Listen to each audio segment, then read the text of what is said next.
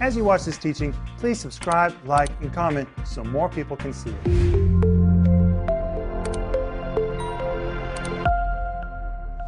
Welcome to Home Group. My name is Rick Renner, and I want to say thank you for letting us come right into your space. I know you could be doing something else, but you're letting us come be with you tonight. And not just us, but Jesus is here because He promised that where two or three of you are gathered together, there I will be in the midst of them. Denise, as time goes by, some scriptures get broader. We used to think that meant we had to all be in one room. Well, tonight we're thousands of us together. We're all gathered together in different places, and Jesus is in the midst of us. Here, there, He's in the midst of us. And we're glad that you are also in the midst of us. And Lord, we ask that tonight you would meet the need of every member of our home group in Jesus' name. But Denise, you look so pretty in that dark blue top. Well, thank you, Rick. I like this color. You know, last night you had almost the same top, but it was white. And this one's so pretty. Thank you. And Mr. Renner, welcome. Thank you. In home group, we welcome you. We're glad you're with us because tonight we're going to study the Word of God. It's Psalm chapter 23. And I think we're going to have a grand time. I've been enjoying it so much. Talking about peace, talking about sheep. Tell us what you've liked. You know, tonight's Thursday night, and I think we've been having a really good time so far. We have. And we want you to get the study guide, which is free. We do these for you. And Joel, people all over are getting these study guides. They are. You can go to Renner.org and download your own for free right now. But really, people want to study the Word of God. You know, Joel, you had a fun experience. You were in Tulsa, and you heard that there was a church using the study guides in their Sunday school, and you went. Well, when I'm in Tulsa, I like to go to church with my Aunt Rhonda, and we have a really good time together. And so she said, okay, now there's a Bible study group who are studying one of the study guides that your dad wrote. You know, one of the ones that Dad wrote. It was a Sunday school class. And I was like, wow, that's cool. And she said, would you like to go be a part of it? And I said, well, why not? And so we went, and I sat down. They didn't know I was coming. And I got there before my Aunt Rhonda, and I sat down. And I was there all by myself, just these people getting ready for, you know, study the Word of God, Sunday school. And everybody was like, got quiet, just quiet in the room. And I guess they realized who I was. And so I said, hey, everybody, my name's Joel. And so I got my notes, and they were like, wow, how did he know we were going to study his dad's study guides this Sunday?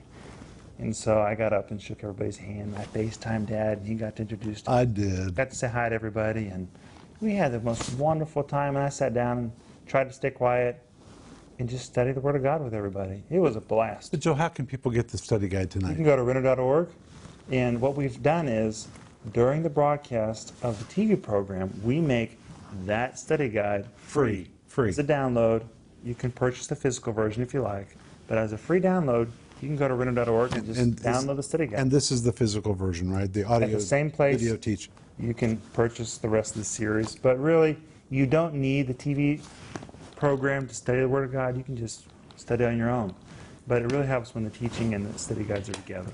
And we're also offering right now a book by my friend Tony Cook, which is called Because the Lord is My Shepherd. If you've never been to his website, you should go to tonycook.org. What a wonderful ministry. But this book is just so rock solid that I wanted to offer it to people. And the subtitle is The Blessings of an Empowered Life. And right now we're also offering you at our website on a radical discount our story, Unlikely. And Joel and I are going to show you something from my family history. This is our autobiography. My family was, are you ready for this? A circus family. You say a circus family? I mean really a circus family. Orchestra, acrobats, elephants, clowns, the whole deal. That is my family. Joel, show that photo. Here you go. This is our family circus. In Indian Territory before the state of Oklahoma. Okay, now somebody might say, how did your family end up to be a circus family? Well, did you happen to see the movie called The Greatest Showman on Earth? Mm-hmm. Well, that's about P.T. Barnum. My grandfather was one of the band directors for P.T. Barnum. Isn't that amazing? When I went to see that movie, I kept thinking, I wonder if that's my granddad. My granddad was one of his band directors. So when my granddad moved to Oklahoma and married my grandmother, whose name was Luella, P.T. Barnum helped them with a tent, and they started what was called the Blacktop Tent Circus, and they traveled all over Indian Territory. And Indian Territory, before Oklahoma was a state, was a pretty wild place. It wasn't just filled with Indians, it was filled with bandits, You called it outlaws, the woodlands? badlands. The Badlands, sorry. And my grandfather remembers a lot of the very, very famous criminals from those days, like the Marlowe brothers, and it was not long after Jesse James. And when my mother was a little girl, she even remembers our family went into hiding, and we think it was because of either Machine Gun Kelly or Pretty Boy Floyd that was going to kill my grandpap's family. They went into hiding and stayed in hiding until the coast was clear. All that was going on in Indian Territory. And my family traveled all over Indian Territory in that tent. And are you ready for this? My grandfather was the first man in Indian Territory to show a moving picture. A movie. A movie had never been shown in Indian Territory. My grandfather was the first to show a movie, and he sold tickets in that tent. And now I'm going to show you my photo. Here is my photo, which is of my family. Part of my family. And in this photo is my grandfather who's playing a trombone, and my aunt is in this photo. This is all my family. We were clowns, comedians, acrobats, entertainers. I can remember my grandmother when she was in her 70s. She had acrobatic skills, and when I was a kid, I would invite my friends over from the neighborhood, and my grandmother would perform. She would do backflips, my grandmother. She would do somersaults. My grandmother, when she was 70, could get on her hands and walk down the street. I am not kidding. And people would say, man, you've got the coolest grandma in the world. That was my grandmother. It's funny. This is part of our family story, and it's all in the autobiography. I want to tell you one more thing. One day, my grandfather Miller, whom I called Grandpap, when he was a young man, they were traveling in that tent out in Indian Territory. He was living a pretty rough life, and he and his brother, Edwin, were thrown into jail for drunkenness in Enid, Oklahoma. That's way out in the western panhandle. And Grandpap was telling me this story when I was a young teenager. He said, Rick, you'll never believe who I spent the weekend in jail with. I said, okay, Grandpap, tell me. He looked at me, and he was like, wait, it was like a drum roll. He was waiting to tell me. I said, tell me who it was, Grandpap. He said, Geronimo. I said, who? Because we'd all grown up saying, Geronimo, playing games. He said, yeah, I was thrown into jail all weekend, me and my brother, with Geronimo. I said, you were in jail with Geronimo? He said, yeah, before Geronimo died, I spent a whole weekend in jail. He said, that was one of the nicest men I've ever met in my life. But I remember thinking, what kind of family am I from? At one time, we had a big family reunion, and they all came over, and I looked around, and I thought, this is who we are? We were really a circus family. Anyway, we were comedians. My mother even saw the elephant. My mother has a vivid memory of the elephant, and she said that when she was a little girl, even after the circus was sold and the elephant was gone, they lugged elephant equipment from house to house. This, for some reason, they hung on to the elephant equipment and just dragged it from place to place. Isn't that amazing? Well, I'm sure you would love to have that piece of equipment. I would love to have that. Good idea, Joel. But hey, tonight we're going to go on further in Psalm 23. But anyway, all of that is just a little piece of what is in Unlikely. And I want you to order your copy at renner.org. A big, big discount. You will love this. Don't be afraid of the size, because you can just pick and choose what you want to read, and there's 80 pages of photos. I was thinking about how your grandfather told you about his experiences. Yeah.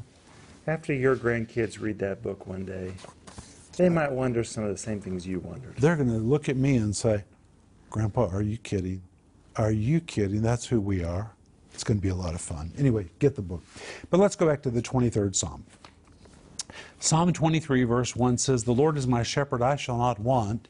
He makes me to lie down in green pastures. He leads me beside the still waters. We looked at that last night. Tonight, we're going to focus on the first of verse 3, which says, He restores my soul. So in the first program, we saw God's supernatural provision. Then we saw God's supernatural protection. Then we saw God's supernatural peace. Oh, that And was tonight, we're going to look at God's supernatural restoration. And I want to read a verse. Jeremiah 30, verse 17, so states well the heart of God. For I will restore health to you and heal you of your wounds, says the Lord. Mama, you know a lot about that. People have all kinds of wounds they need to be healed from. And the good news is Jesus is our shepherd, and part of his job is to restore our soul. And I want to read you John 10:10 from the King James Version, and then I want to give you the RIV. Are you ready? John 10:10. The thief cometh not, but for to steal, and to kill, and to destroy. But I am come, that they might have life, and they might have it more abundantly. Now here is the RIV, the Renner Interpretive Version. Now it's long, but this is really what it means. Are you ready, guys?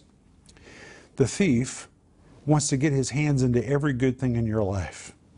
In fact, this pickpocket is looking for any opportunity to wiggle his way so deeply into your personal affairs, that he can walk off with everything you hold precious and dear. And that's not all. When he's finished stealing all your goods and possessions, he'll take his plan to rob you blind to the next level by creating conditions and situations so horrible that you'll see no way to solve the problems except to sacrifice everything that remains from previous attacks. The goal of this thief is to totally devastate your life.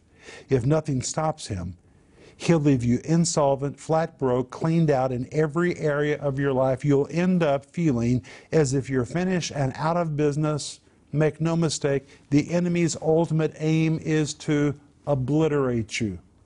But I have specifically come with the express purpose that you will have, hold, and possess a phenomenal and amazing life. My purpose is that you will possess life so full that it overflows and spills over like a mighty river so full of water that its banks can no longer contain it all. I'm talking about an amazingly full, spirited, and vivacious life that is literally overflowing and spilling over. I have explicitly come so you can possess an abundant, profuse, plentiful, and bountiful life. Which means if the enemy in the past wiggled his way into your personal affairs and just left you flat broke in your emotions, in your finances, in your relationships, just devastated and wounded you, Jesus has come to restore it all to you. He's a restorer. And in fact, Jesus himself said in Luke 19, verse 10, for the Son of Man has come to seek and to save that which is lost. The word lost is derived from the Greek word apolumi. It conveys the idea of something ruined, wasted, trashed, devastated, or destroyed.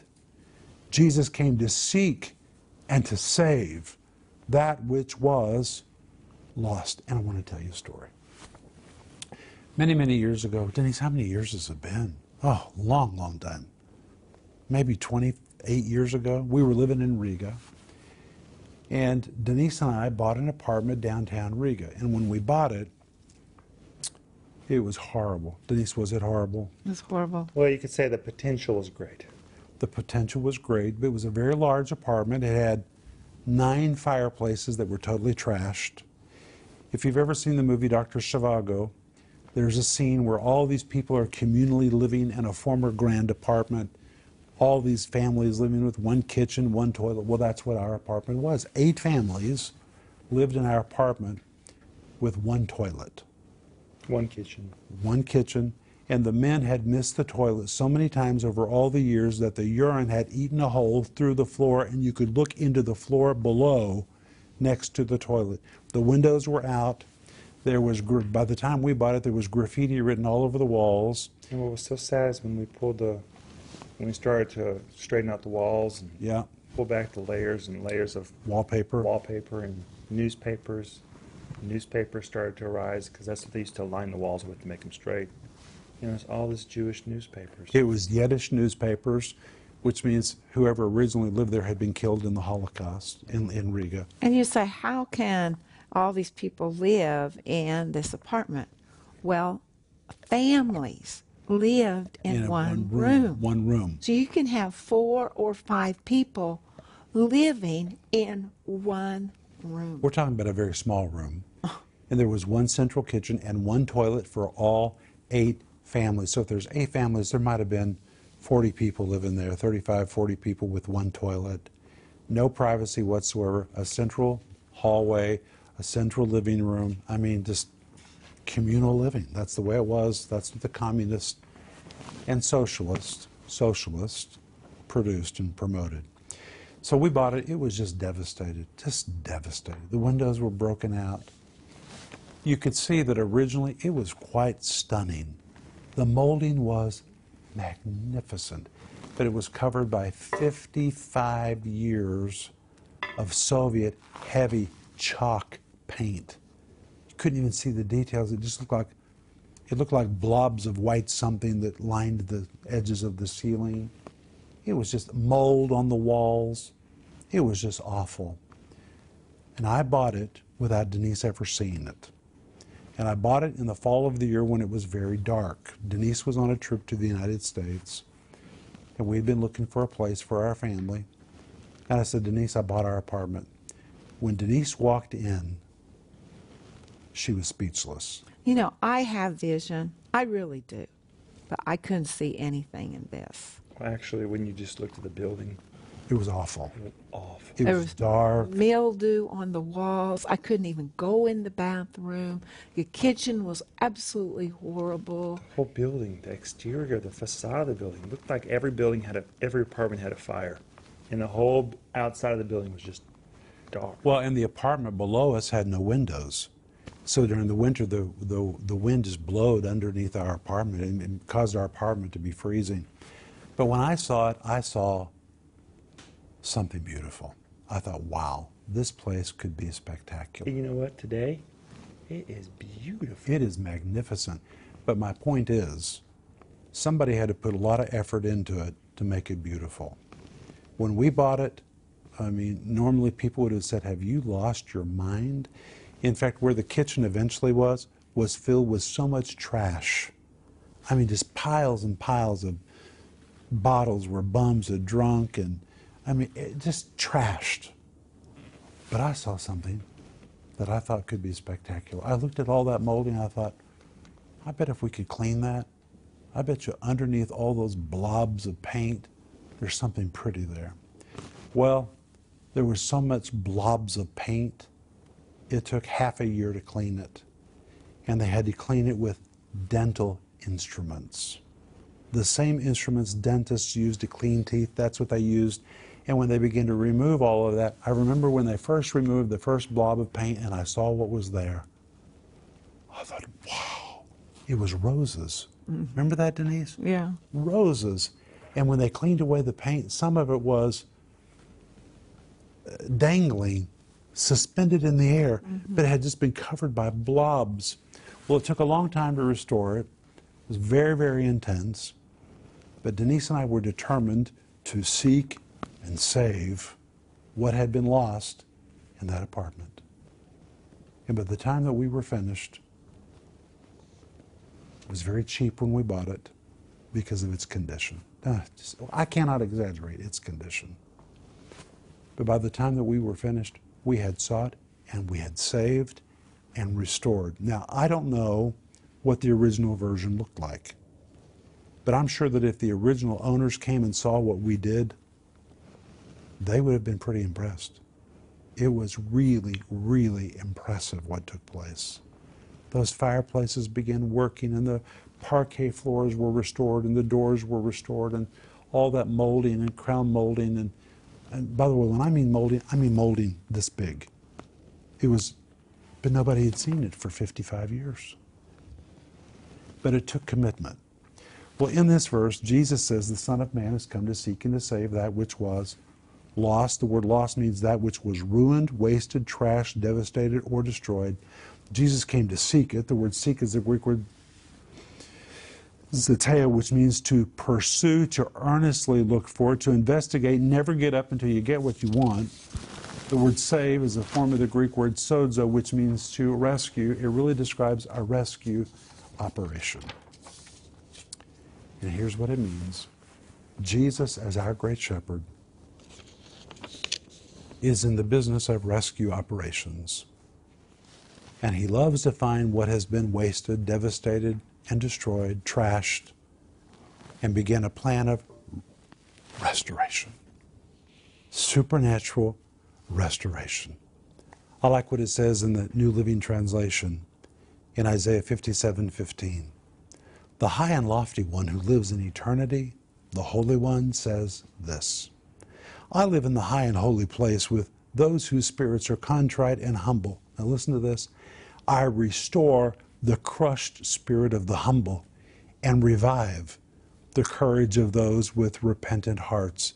This verse means if you have a heart to turn to the Lord and you've been crushed and you've been devastated in life, He's the one who restores the crushed spirit. He is the one that restores your soul. He can restore your soul. It doesn't matter what you've been through, and we certainly are not minimizing anything you've been through. You might be like that apartment. You might feel like you've been abandoned, wasted, trashed, left. Jesus sees you and says, wow, I can see what that life can be. He wants to restore the spirits of those that are crushed. That's what He does. Denise? Oh, I've just seen Him restore my soul over and over and over again. I know that if His restoration power was not working in my life, I know I wouldn't be sitting here right now. I am positive of it. And His power is real. And we just got to reach out and say, Jesus, I'm a candidate. I'm a candidate. You know what's happened in my life. You've seen my tears. You see my fear. But I'm coming to you just as I am. I am a candidate for your restoration. Amen. And He will rush in there and begin that restoration. In fact, in Luke chapter 4, verse 18 and 19, Jesus Himself said, the Spirit of the Lord is upon me because He's anointed me to preach the gospel to the poor. He has sent me to heal the what? Brokenhearted. You know what the word brokenhearted is? The Greek word suntribo. It was used to describe the process of crushing grapes with the feet or the smashing of grinding of bones into dust. It was used to depict people who had been walked on by others, those who've been crushed by others, or who feel they've been smashed to pieces by life or relationships. Jesus said He came to heal them. That's not all. He says that He came to bring, are you ready for this? Deliverance to the captives. The word captives describes those who have been pulled into some kind of bondage, maybe even manipulated, to set at liberty them that are bruised. The word bruised means to crush, to break down, depicts a person, are you ready for this, Denise, who's been shattered or fractured by life. Honey, think how many people have been fractured by life and by relationships. Pictures those whose lives have been continually split up and fragmented. You say, oh, my life has been so shattered, so fragmented. Then you're the one Jesus is looking for. He's a restorer. He's in the restoration business. That's what He is. You might like to watch those TV programs where they come in and restore old homes. Jesus is in the restoration business. But He's really not fixing houses. He's fixing people. He loves to find fixer-uppers. That's what you are. You're a fixer-upper. And Jesus is seeking you, and as your great shepherd, He wants to release all of His masterful power to turn you into a masterpiece. He wants to make you shine. Amen, Denise? Oh, and He has the power to do it. He has the power to do it. All we have to do is just say, Lord, I'm your candidate. I am your project. Move in my life. Come in and do what you need to do to get me to shine, but I'm going to cooperate with you. So just say, Lord, if you're looking for a fixer-upper, here I am. Here I am. Look no further. Here I am. Honey, this has been great tonight. It is so great. I love our shepherd. And I love our home group. Hey, but sleep well. We'll see you tomorrow night. Bye-bye. If you enjoyed that teaching, please subscribe, like, and comment so more people can see it.